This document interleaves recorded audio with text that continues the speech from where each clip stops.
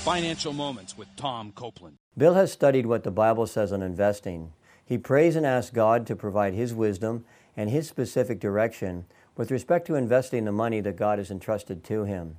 Bill does not borrow to invest because the Bible discourages debt. And in Deuteronomy chapter 8, God promised His people if they fully obeyed Him, God would bless them and provide for their needs. In addition, Bill does not try to make a lot of money quickly, rather invests a little at a time over a long period of time. Proverbs 21:5 states, "Steady plotting brings prosperity, hasty speculation brings poverty." To accomplish this, Bill has implemented a budget to ensure he has a surplus each month to invest for future needs such as retirement and children's education. During the downturns in the market, Bill meditates on scriptures such as Matthew chapter 6, 31-33, which reassure him that God will provide for his needs, notwithstanding the market conditions. To learn more, check out CopelandFinancialMinistries.org.